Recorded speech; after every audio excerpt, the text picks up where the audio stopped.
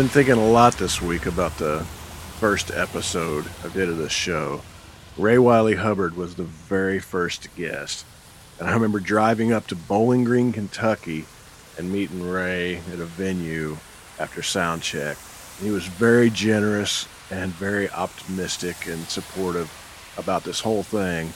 But I was doing a lousy job of explaining what I hoped this show might be, what it might become. I was trying my best to be humble about it, but I had some very definite, strong ideas about what I wanted the show to be. Some of them were probably a little too high-minded for my own good, no matter how humble I was trying to be. So at one point, after I was probably going on about some delusional Alan Lomax ideas that I might have had, some parallels I was trying to bring forth, Ray just smiled really big and leaned back in his chair and said, "Keep the dream alive, Otis. Keep the dream alive." I laughed really good, and that saying has stuck with me ever since then. I'll be around the house, and I'm an extremely opinionated person, and I try my best to keep it to myself, but sometimes we just let it fly without realizing it. So when I get on my high horse and I start throwing about a bunch of high-minded ideas and highfalutin facts and opinions, I'll stop myself and I'll think about Ray. I'll say, "Keep the dream alive, Otis. Keep the dream alive."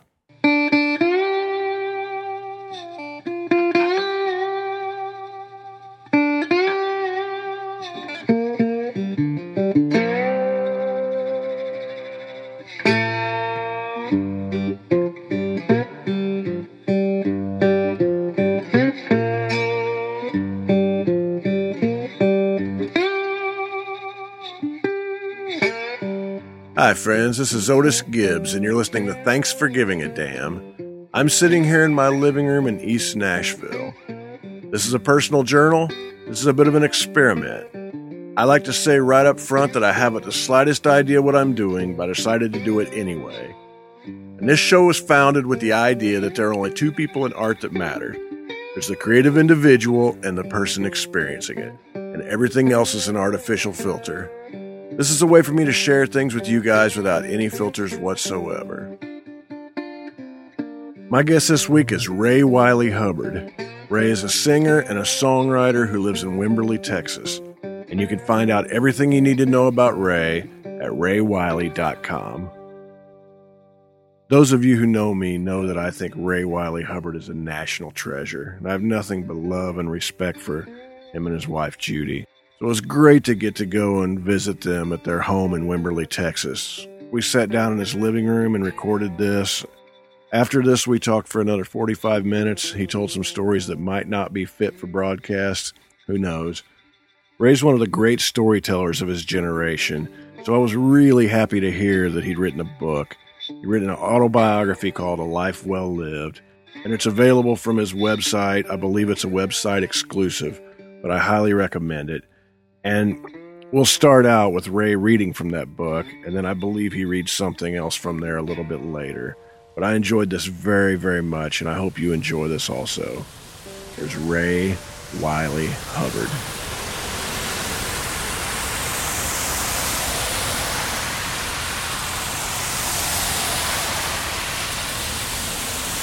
All right, so this is from the book. Okay, this is going to be a whore dog gig. I want you to know it up front. I would advise you not to take it if you have any misgivings at all. It's called the Texas Redneck Games, and it is in East Texas, and it will be crappy, but the money is really good, and it's one 75-minute set and $2,500, and I told them they could not advertise your name in Dallas, and we could really use the money. You could pay whoever you wanted to play with you, like $300 a man, and after expenses and commissions, we would net $1,000, $1,200, and we kind of need the money, and no one in Austin would find out, and it would be just play, take the money, and run. And how bad could it really be? I mean, after all, you wrote Redneck Mother, so you kind of started this celebration of low-life, white trash motherfuckers anyway, so what do you think? Judy waited for my answer knowing I would say yes, but giving me a chance to say no. I say, yeah, how bad could it really be? After all, just Rick and I opened for David Allen Coe at this club called Gators in Gun Barrel City, Texas, and the opening band before us was a Leonard Skinner Guns N' Roses tribute band, and that went pretty well. So we get to the side of the games about 9 o'clock, and it was like a 1930 Oklahoma dust storm. From the earth to the sky, there is this horrible brown hazy cloud blocking out the full moon that is created from every off-road vehicle sold in the South since 1980, roaring all over this giant darn field with Texas and rebel flags flying from the handlebars. And there are more locusts swarming up in the air than there were because of Yahweh's curse upon Pharaoh in the book of Exodus. I'm getting sick to my stomach, and we pull up to the stage, and the band opening for us is playing Friends in Low Places and throwing condoms with their logo on them to the crowd. The promoter comes up and tells us the redneck comedian from Nashville got too drunk to perform, but crawled on stage during the wet T-shirt contest and started fondling the girls and got a microphone and started making comments so rude even the drunk rednecks in the crowd were offended and threatened to beat the shit out of him. The promoter had to hold a fifth of bourbon in front of him to get him off stage into a pickup truck to take him to the hotel. As George and I walk down toward the midway looking for the food tents, we hear the MC announce that there's been a tie in the butt crack contest. This is true. I mean, I forgot, He said, I've just lost my appetite. And there's one other little thing here, just a second, see if I can find it. Oh, yeah. I see. As we're waiting in line at some sausage stand, the guy in front of us who has no shirt on is talking to a 20-something redneck girl, and she asked him about the Chinese symbol that had tattooed on his neck.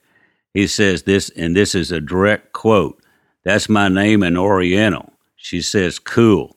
As we walk away, George says he always wondered what the Chinese symbol was for Bubba. So, yeah, that was, it gets worse from there. So, yeah, that's why it was a gig. But the weird thing about it, I'll skip all this other stuff, is that, so we go on stage, right, after this deal. It said, "We are rock and roll, we are decadent, we are golden." After every song, I shout, "Is anybody drunk yet?" The roar from the crowd is deafening. Now, Scrappy has played with Ian McLagan, and Ron Wood has set in with him. George has done gigs with Chris Robinson, Jacob Dylan, the Dixie Chicks, and Joe Walsh. Darren Hess has played with Green on Red, James McMurtry, and Bruce Robinson. All three have done late-night TV shows and rock festivals and toured Europe and Japan. Yet each one will tell you that the East Texas Rednecks game, they play with me for $300 this dusty, bug-filled night near Tyler is their favorite gig of all time. I mean, yeah, there's some stuff in there about people, copulating in front of our van, but, we don't. That was one of my gigs. That's a Whore Dog gig. Does that answer your question?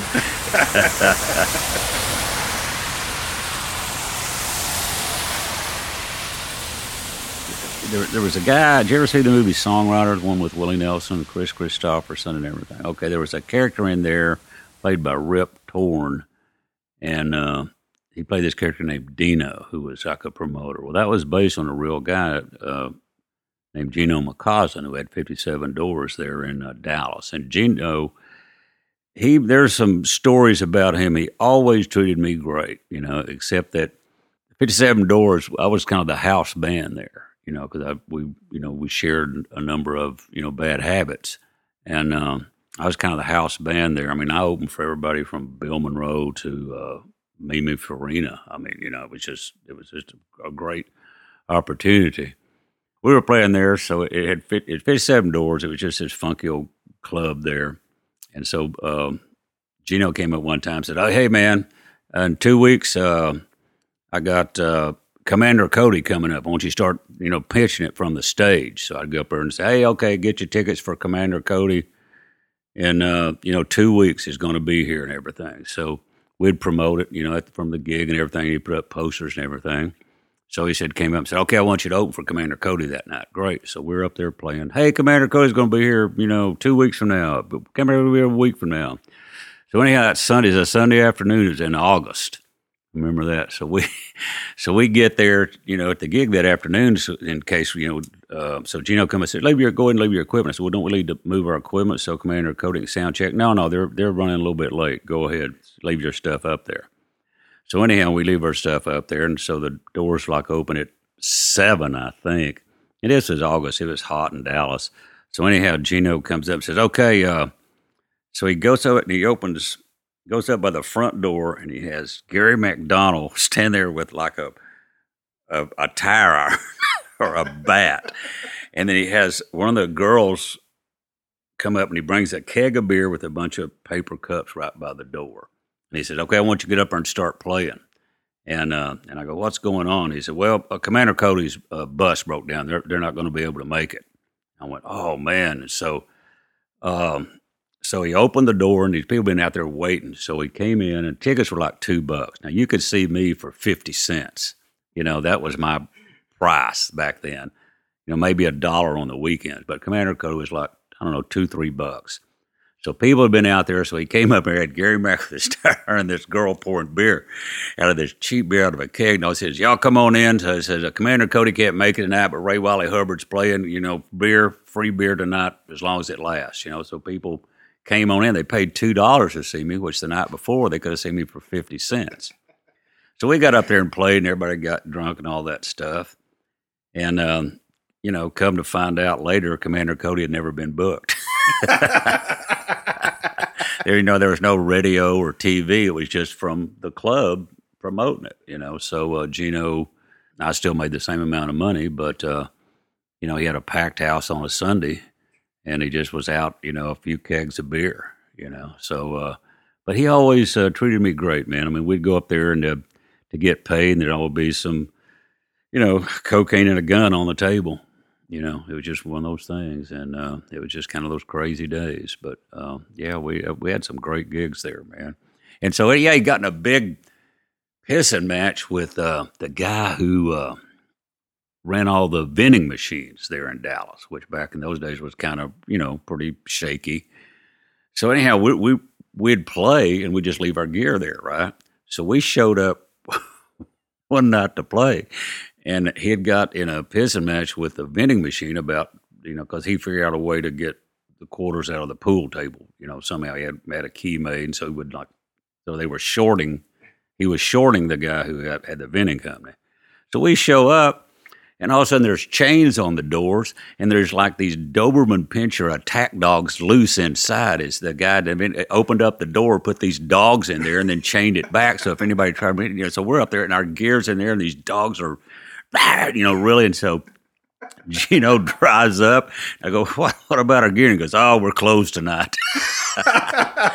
And then so we left, and about an hour later, he called me up and said, hey, we're back open.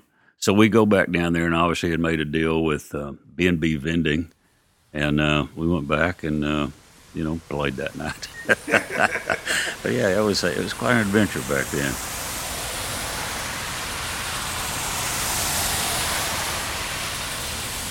So I was 26 years old, living in Red River, New Mexico in the 70s, and Jerry Jeff comes into town on a Wednesday. And everybody is so excited. Everybody's going, hey, your friend is the guy that wrote Mr. Bojangles. He's like a star. And we never met a famous songwriter before, and he's famous, and he's here in town, and wow, we're happy to have the guy who wrote the Nitty Gritty Dirt Band's big hit song right here in our town. And this is great for the community, and boy, howdy, this is so cool having Jerry Jeff staying in our town. Friday, people were coming up to me saying, when do you think your friend is going to leave? I think it might have been Bud Shrake who said there are people on earth older than Jerry Jeff, but he's been awake longer. Somewhere around 1980, the Los Gonzo Band, Paul Piercy, John Emmett, and Bob Livingston, left Jerry Jeff and became my band.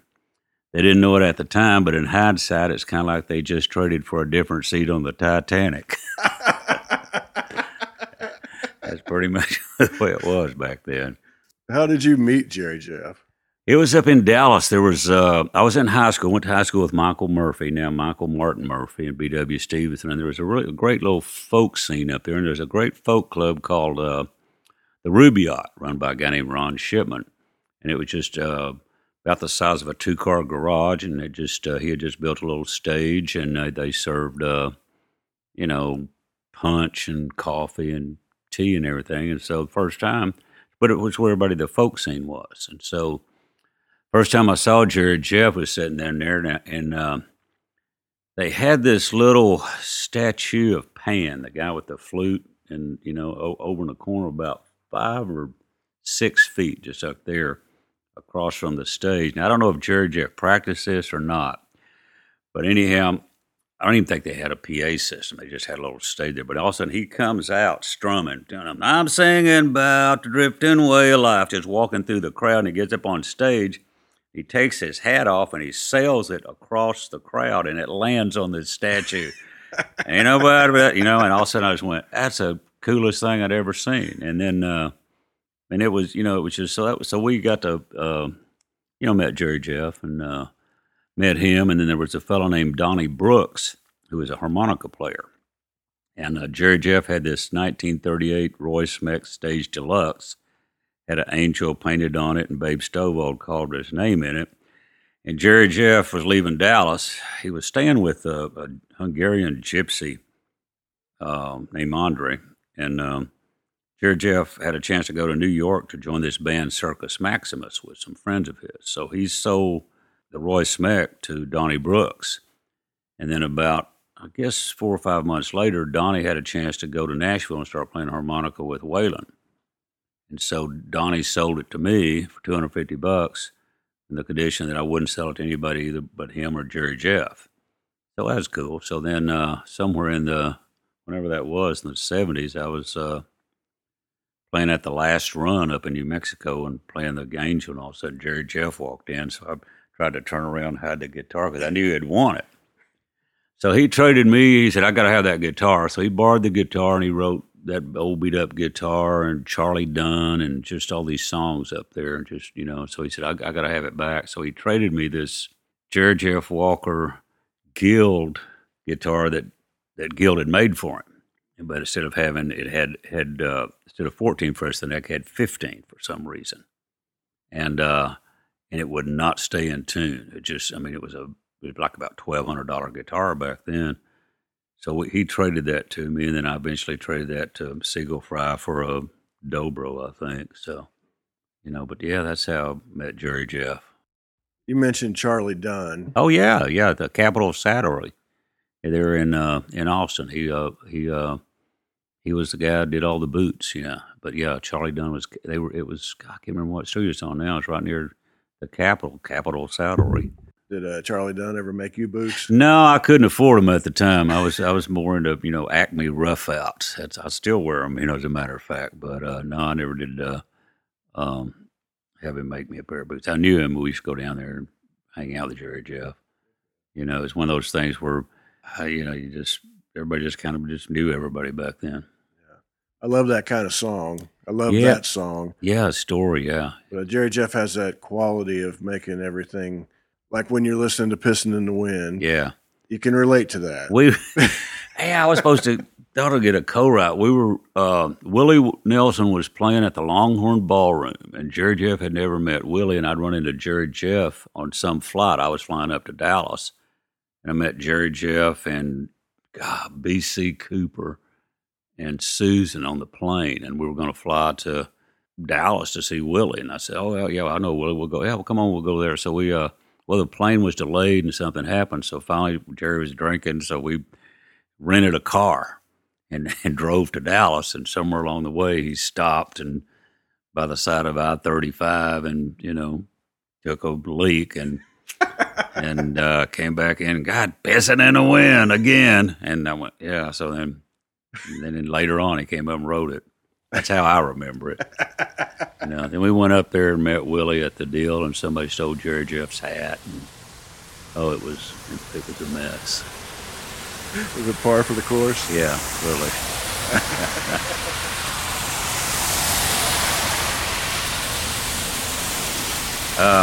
Willie Nelson had his record label, Lone Star Records. He just signed all of his friends, me and From Holtz, Billy Carroll, Billy Callery, just Gleason Slaw, just his buddies, because what was happening is his a record contract with CBS was coming up, and Polygram or Polydor was courting him, so they gave him his own label. So Willie called me up and said, I need to have an album out. Okay. I need it pretty quick. So when? Well, next Monday. So I went up that weekend and got all these demos from Tyler, and we went in up in Dallas and recorded and put a record, and they put it out. So anyhow, we did this tour. So we were playing, did this tour. So they got us a show there at Possum Holler in Nashville, George Jones joint. So we go there and play. We play our set. We finish the set. We walk in, and there's Hank Jr. and Jerry Lee Lewis and George Jones. And George is just, all three of them are just drinking out of a bottle. And George is going, Tammy, put a peace bond on me. Oh, George, you got to help me. And it was just, so anyhow, we're just kind of sitting there. And so anyhow, they said, let's go play. So we go, yeah, we'll back you up. So by this time, there's maybe 10, 15 people in the place, right? So we walk out on stage. Our band, Terry Ware, Jim Hertz, and Dennis Meehan, and all of a sudden, Hank Jr., Jerry Lee Lewis, and George Jones come walking out with us. All of a sudden, people are going, my God, this is holy, this is. So they come up there. So Jerry Lee goes over this kind of upright piano and hits a few keys, and George kind of puts on the guitar, and Hank kind of puts on this other guitar, and all of a sudden, Jerry's sitting there hitting this deal, and all of a sudden, George kind of do it, and all of a sudden, George goes, I don't want to do this. And Jerry goes, me neither. And they take it out and they walk off.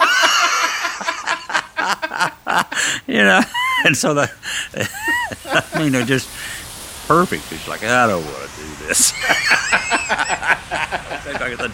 Back there, yeah, let's go play. Oh, gosh, yeah.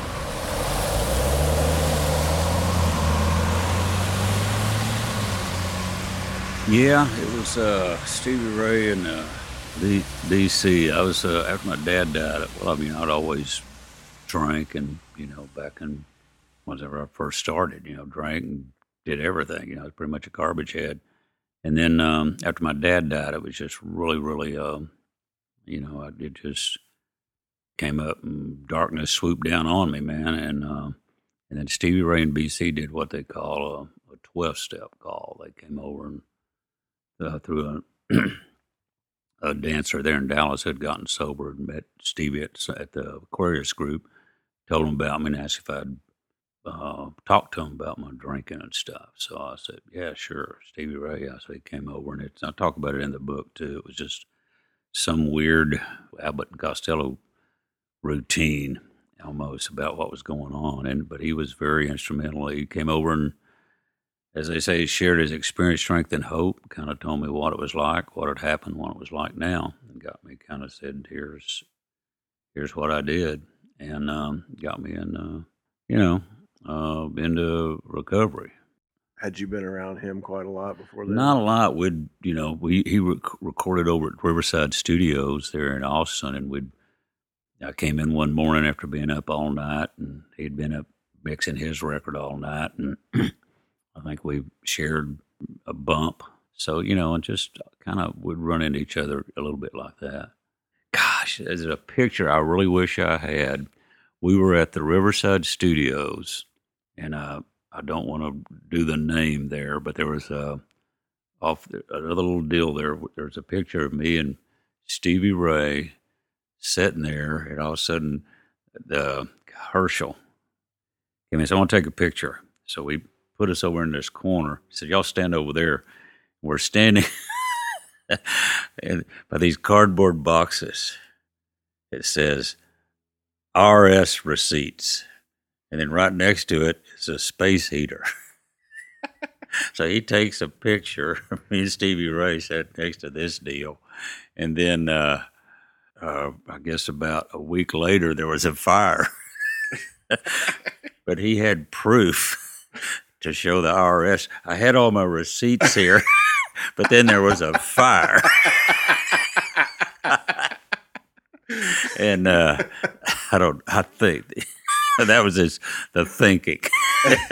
Well, I had my receipts, but Right there was a fire. They were in these boxes. Here's a picture. What a coincidence. Yeah, what a coincidence. There was trying to be a space heater just right next to it. Now, that's, that's what I kind of heard later was going on. But Well, did you see him playing in bars around town? oh, yeah, he used to play the Antones, and It had to have been a force of nature. it was, it was like this. Stevie Ray had the same, it's like with Freddie King, just mesmerizing. Even walking on stage, had him played a note, and you just couldn't take your eyes off, either one of them, Freddie or Stevie Ray. I mean, that's how sucked the air out of the room, both of them. There was just something about both those guys. Did you get to meet Freddie King? Oh, yeah, I got a picture upstairs of me and him playing poker. He used to Mother Blues. Bill Simon had this old club up there in Dallas called Mother Blues, and Freddie would play there. And then after it would shut down, they'd have poker games up front. So upstairs, it'd be Freddie and Bugs Henderson and Ned Zinger, and it's just all the cats, and you're playing poker. And Freddie played this game called Lucy Deucey, which is like 7-card stud, but if a 2 came up, face up, the next card would be wild. And then if another 2 came up, then that card wasn't wild anymore, but the next card was. It was actually called Freddie Wins, because because he kept having to explain the rules. Did you play poker with Willie? Well, we did a tour. We did this one tour when I did when the record came out. We were playing up somewhere. It was Willie and Don Bowman and me and Pootie were all playing poker in some hotel room. And all of a sudden, there's this guy sitting on one of the bed there, just kind of sitting there. And all of a sudden, just nobody really knew him or whatever. They couldn't figure out. So we played poker. So finally, that guy gets up and leave. And so I think Bowman says, "Anybody know who that was?" And somebody said, "Well, no, not really." He said, "Well, he's probably either a country disc jockey or a narc." And Willie goes, "Well, I hope he's a narc." I'd prefer that. Yeah, I remember that. But yeah, so we played poker with Willie. Yeah, we did that tour. The record is supposed to come out on Lone Star, and we did 38 cities in 42 days. We played Houston, and then the tour started in Fargo, North Dakota in February, up through Green Bay, up the East Coast. We played like ice skating rinks where they just put a tarp over the ice and chair. Oh, man, it was cold. And remember Don Bowman had this, that he would open the show, and his song was, "Send out the clown to check out the sound." Because, there was no sound check in those days. You just go out and do it. But I really appreciate you having me over and sharing stories. Oh, you bet. I enjoyed it. It's always a pleasure for me, too, man. Beautiful. A lot of the stuff I've said so close to the truth, I've come to believe it.